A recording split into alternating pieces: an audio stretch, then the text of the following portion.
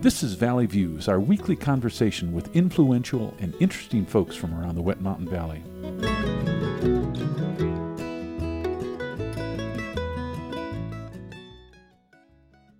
Today on Valley Views, we're visiting with Michell Howard, retired Navy Admiral and Valley resident, actually lives in Cotopaxi. Michell, welcome to the program. Good morning, Gary. Let me just ask, you are a retired Navy Admiral. When I think of locations one might retire to from the Navy, I have to think of San Diego or maybe San Francisco, but the Wet Mountain Valley, you couldn't be farther from the shore. What's the story? Well, I think the Nordic cultures have it correct. They talk about when the Vikings retired from the sea, they would put an oar on their shoulder and they would keep walking inland. And finally, they would come across a group of people who said, "What is that?" And the Viking would retire there. Now, that's a good story. When did you first start to think of a military career? Oh, I was 12. I saw a documentary. It was probably about the Air Force Academy, and I was just enthralled with the teamwork, the leadership opportunities, the uniforms, and I was so excited I didn't even notice it was all guys. And I went to talk to my older brother, and he said, "Nope, you can't go to a service academy. They're closed to women. It's the law." And I was in shock. But I went to my mom, and she said, "Oh, he's telling you the truth. Women can't go to service academies." And she said, "But, wait." She goes, "You're only 12. You could change your mind. But if you don't, I would encourage you to apply when you're old enough, and then if they reject you because you're a woman, we'll sue the government." So during the course of your career, there must have been challenges and hurdles. What were a couple that come to mind?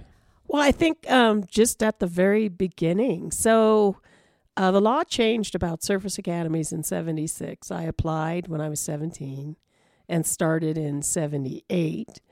And there was a lot of social upheaval, I would say, during that time frame about the role of women, whether it was in police forces, firefighting. I mean, we didn't even have a woman on the Supreme Court at that point. There was no Sally Ride, the astronaut. So when I started in Annapolis, there were some angry men's probably the way to put it. And so they were creating challenges and barriers for those first groups of women who started. What's some of the best advice you got when you were starting out or when you were early in your career? Actually, it was the same conversation with my mother. When she talked about, look, if we have to, we'll sue the government, she made a big point about it can take a long time for a lawsuit to get to the Supreme Court. You could be too old to go, even if the Supreme Court agrees with you, but other women will get to go if they agree with you and open up the service academies. So the lesson in that was you have to do what you think is right, and you have to do it regardless of whether or not you think you're going to benefit, because it might benefit the community. It looked like it's worked out well for you. Well, she instilled a good thought in me. Do what's right and be persistent. You retired from the Navy with the rank of Admiral, and I noticed that there are 271 four-star admirals in the history, and that started back in the Civil War. For those not familiar, can you give us a sense of 3-star, 4-star, there's been a few 5-star, and how they fit with Admiral, Vice Admiral, etc.? A Rear Admiral lower half is the equivalent to a Brigadier General in the Army or Air Force. And then really the rank after to certain levels is based on the scope of your responsibility and your role. So for the Navy, when you're talking 1-star, you're talking a task force level commander, dozen or so ships and other assets. 2-star can be a carrier strike group commander. And then a 3-star is a fleet commander for us. You could be in control of assets that are basically a quarter of the Navy. 4-star is a theater level commander. So as a 4-star, I was Naval Forces Europe and Africa. So my area of responsibility went all the way from the Arctic down to South Africa. Mm-hmm. And that included the Med, but it also included land facilities, ballistic missile defense command in Romania. So it's the size and scope of what you're responsible for. So, for example, as a 1-star, I was a group commander. I had 11 ships, a CB battalion, and so it was about 11,000 people. Wow. So the rank of admiral has quite the storied history. Just for example, in the World War II era, Kimmel, King, Nimitz, Ingersoll, Halsey, Spruance, those are names right out of the history book for the Pacific Theater. So this is a rarefied air where you are. So the scope of the theaters, when you think about the Pacific and someone like Nimitz, the scope of the theater is just incredible. And today, the equivalent would be, I think, a combatant commander, a very senior 4-star who has the same size theater as Nimitz had in World War II. In 1997, Joseph Reason became the first African-American admiral. You achieved that rank in 2014, and you were the first woman to achieve that rank. Is that correct? Yes. So something to put in historical context. After World War II, Congress made a decision to allow women to serve in the active force. They'd been serving as reserves up until World War II. But then they put a cap on the percentage of women who could serve, 2% of the military force. In the law, they said women could not be admirals or generals. And that law was not repealed until 1967. So for the Navy, the first woman admiral wasn't until 1972, the head of the Nurse Corps. So by the time I'm starting Annapolis, there has been one sort of general unrestricted line, women admiral appointed. We were constrained by law in order to be able to reach that rank. And then the combat exclusion law was in place until I was a mid-grade commander. So then women couldn't serve on combatant ships until I was a lieutenant commander. And if you can't serve in the primary mission of an organization, then the opportunities to reach a senior rank aren't there. So I always said my parents were smart. If I had been born 2 years earlier, I would have missed. You would have missed it. Missed all the changes in the law and not been able to grow up to be an admiral. Timing is everything. Timing is everything in life. Let me ask you a little bit about shipboard life. I found a quote when Winston Churchill, who's not a sailor, was on the HMS Duke of York in 1941 in the stormy North Atlantic. He was heading across the ocean to visit with FDR. He was quoted as saying, "Being on a ship in such weather is just like being in prison with the extra chance that you might be drowned." And I found that quite humorous, actually. What was shipboard like for you when you were captaining a vessel? Command is a privilege. You have sailors and officers from across the country, and these are the sons and daughters of the small towns and cities in America, and you are responsible for their life. You're responsible for training them, for the ship to be successful as a team, and then you're responsible for any other passengers who might not necessarily be underneath your command. So like I was on ships where we had embarked Marines. They have their own command structure, but once you go to sea, they're all yours. So in the very most fundamental responsibility is the safe navigation of the ship. So even when you're not in war, just getting from A to B takes concentration, a well-trained crew, and focus. And then if you're going to go into conflict, you have to make sure your crew is trained. And then, as a leader, you want to make sure every individual sailor is successful at what they do. The challenge is it's not like a job where it's 9 to 5. It's 24 hours a day. Mm-hmm. Particularly when you're underway, you've got your teams on the bridge, and if they're unsure about something, they wake you up. You go to the bridge, and you help give guidance and keep the ship safe. My father was in the Pacific during the war and had some souvenirs. I was looking at a menu from a Christmas dinner, which I have right here, and for dinner they had roast tom turkey, Virginia ham with all the trimmings, followed by apple pie, and finally coffee, cigars, and cigarettes. What was the typical dining experience during a normal day on one of your ships? Well, if you have a large ship, you're normally running 4 meals a day. So that folks who have the night watch, their breakfast might be at midnight. And one thing all the services agree to, and I had a World War II veteran remind me, Navy's always had the best chow. So when you're at sea for weeks at a time, there is nothing that makes your day like a good hot cup of coffee or a really wonderful meal if you're coming off your watch or you're getting ready to go do maintenance work. And I've always said, if you don't believe we have the best chefs in the Navy, look at who runs the White House kitchen facilities. It's all Navy sailors, and the same at Camp David. It's all Navy sailors who do the cooking. I remember even on the Great Lakes, they went to some lengths to pull off good meals, especially on holidays, etc. Yes.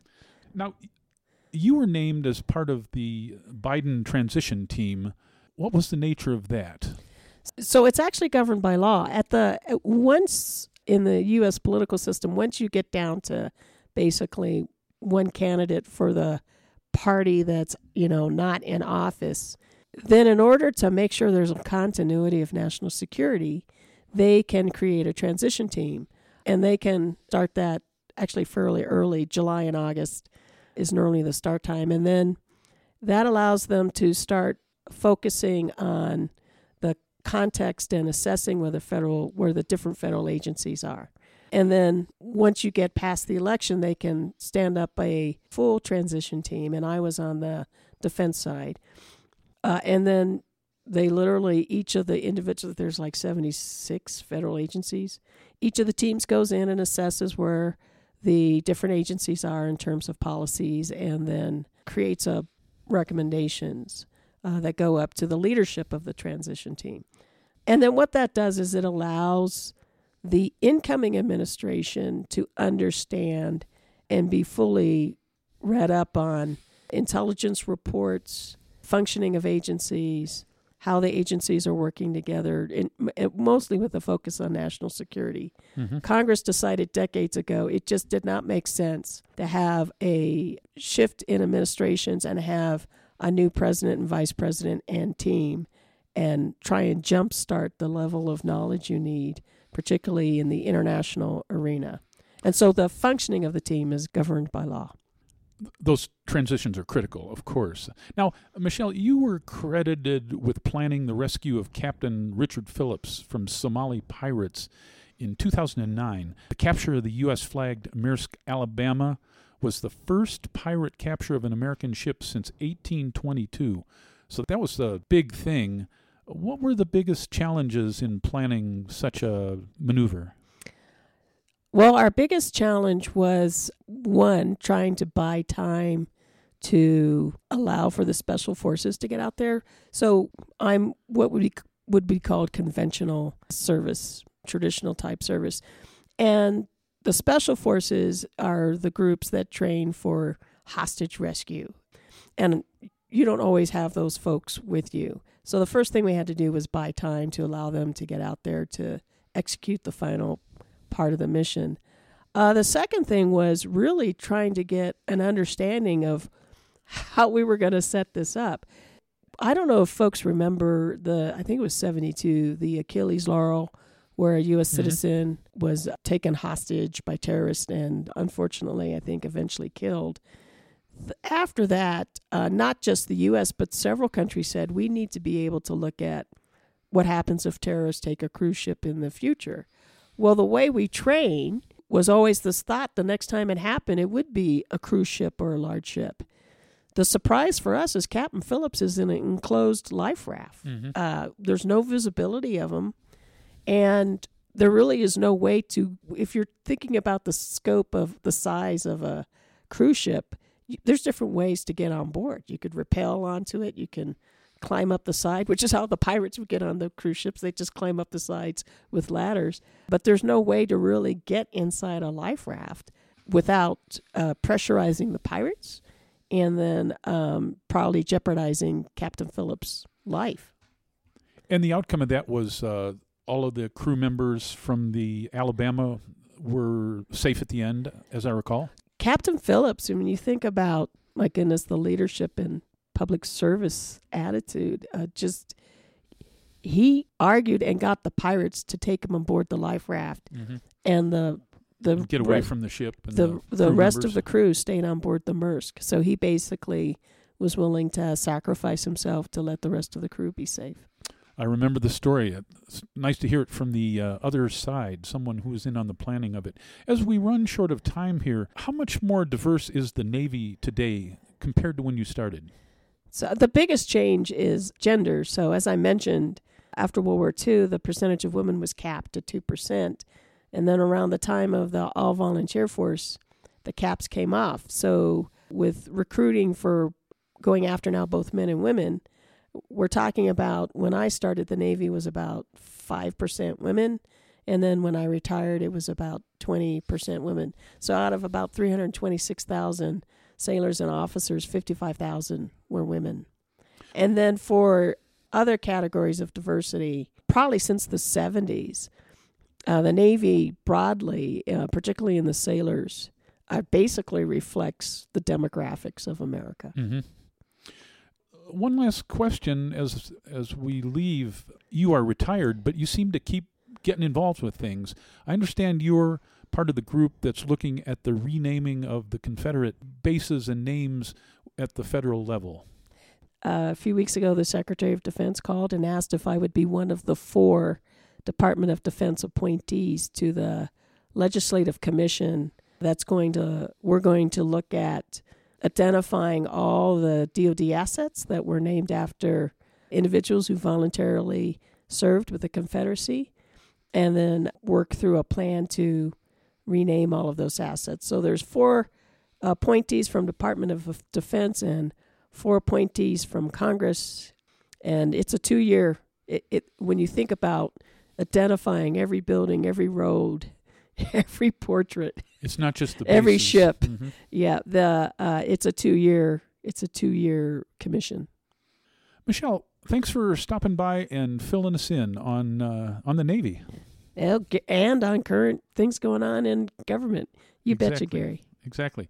We've been visiting with Michelle Howard, retired 4-star Admiral and Valley resident. My name's Gary, and we'll see you next time on Valley Views.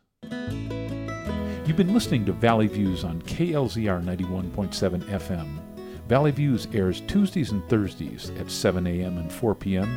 and again on Saturday morning at 10 a.m. Send your ideas and comments to comments@klzr.org. Valley Views is produced by the volunteers of KLZR 91.7 FM. I'm walking on a rainbow with my feet on solid ground.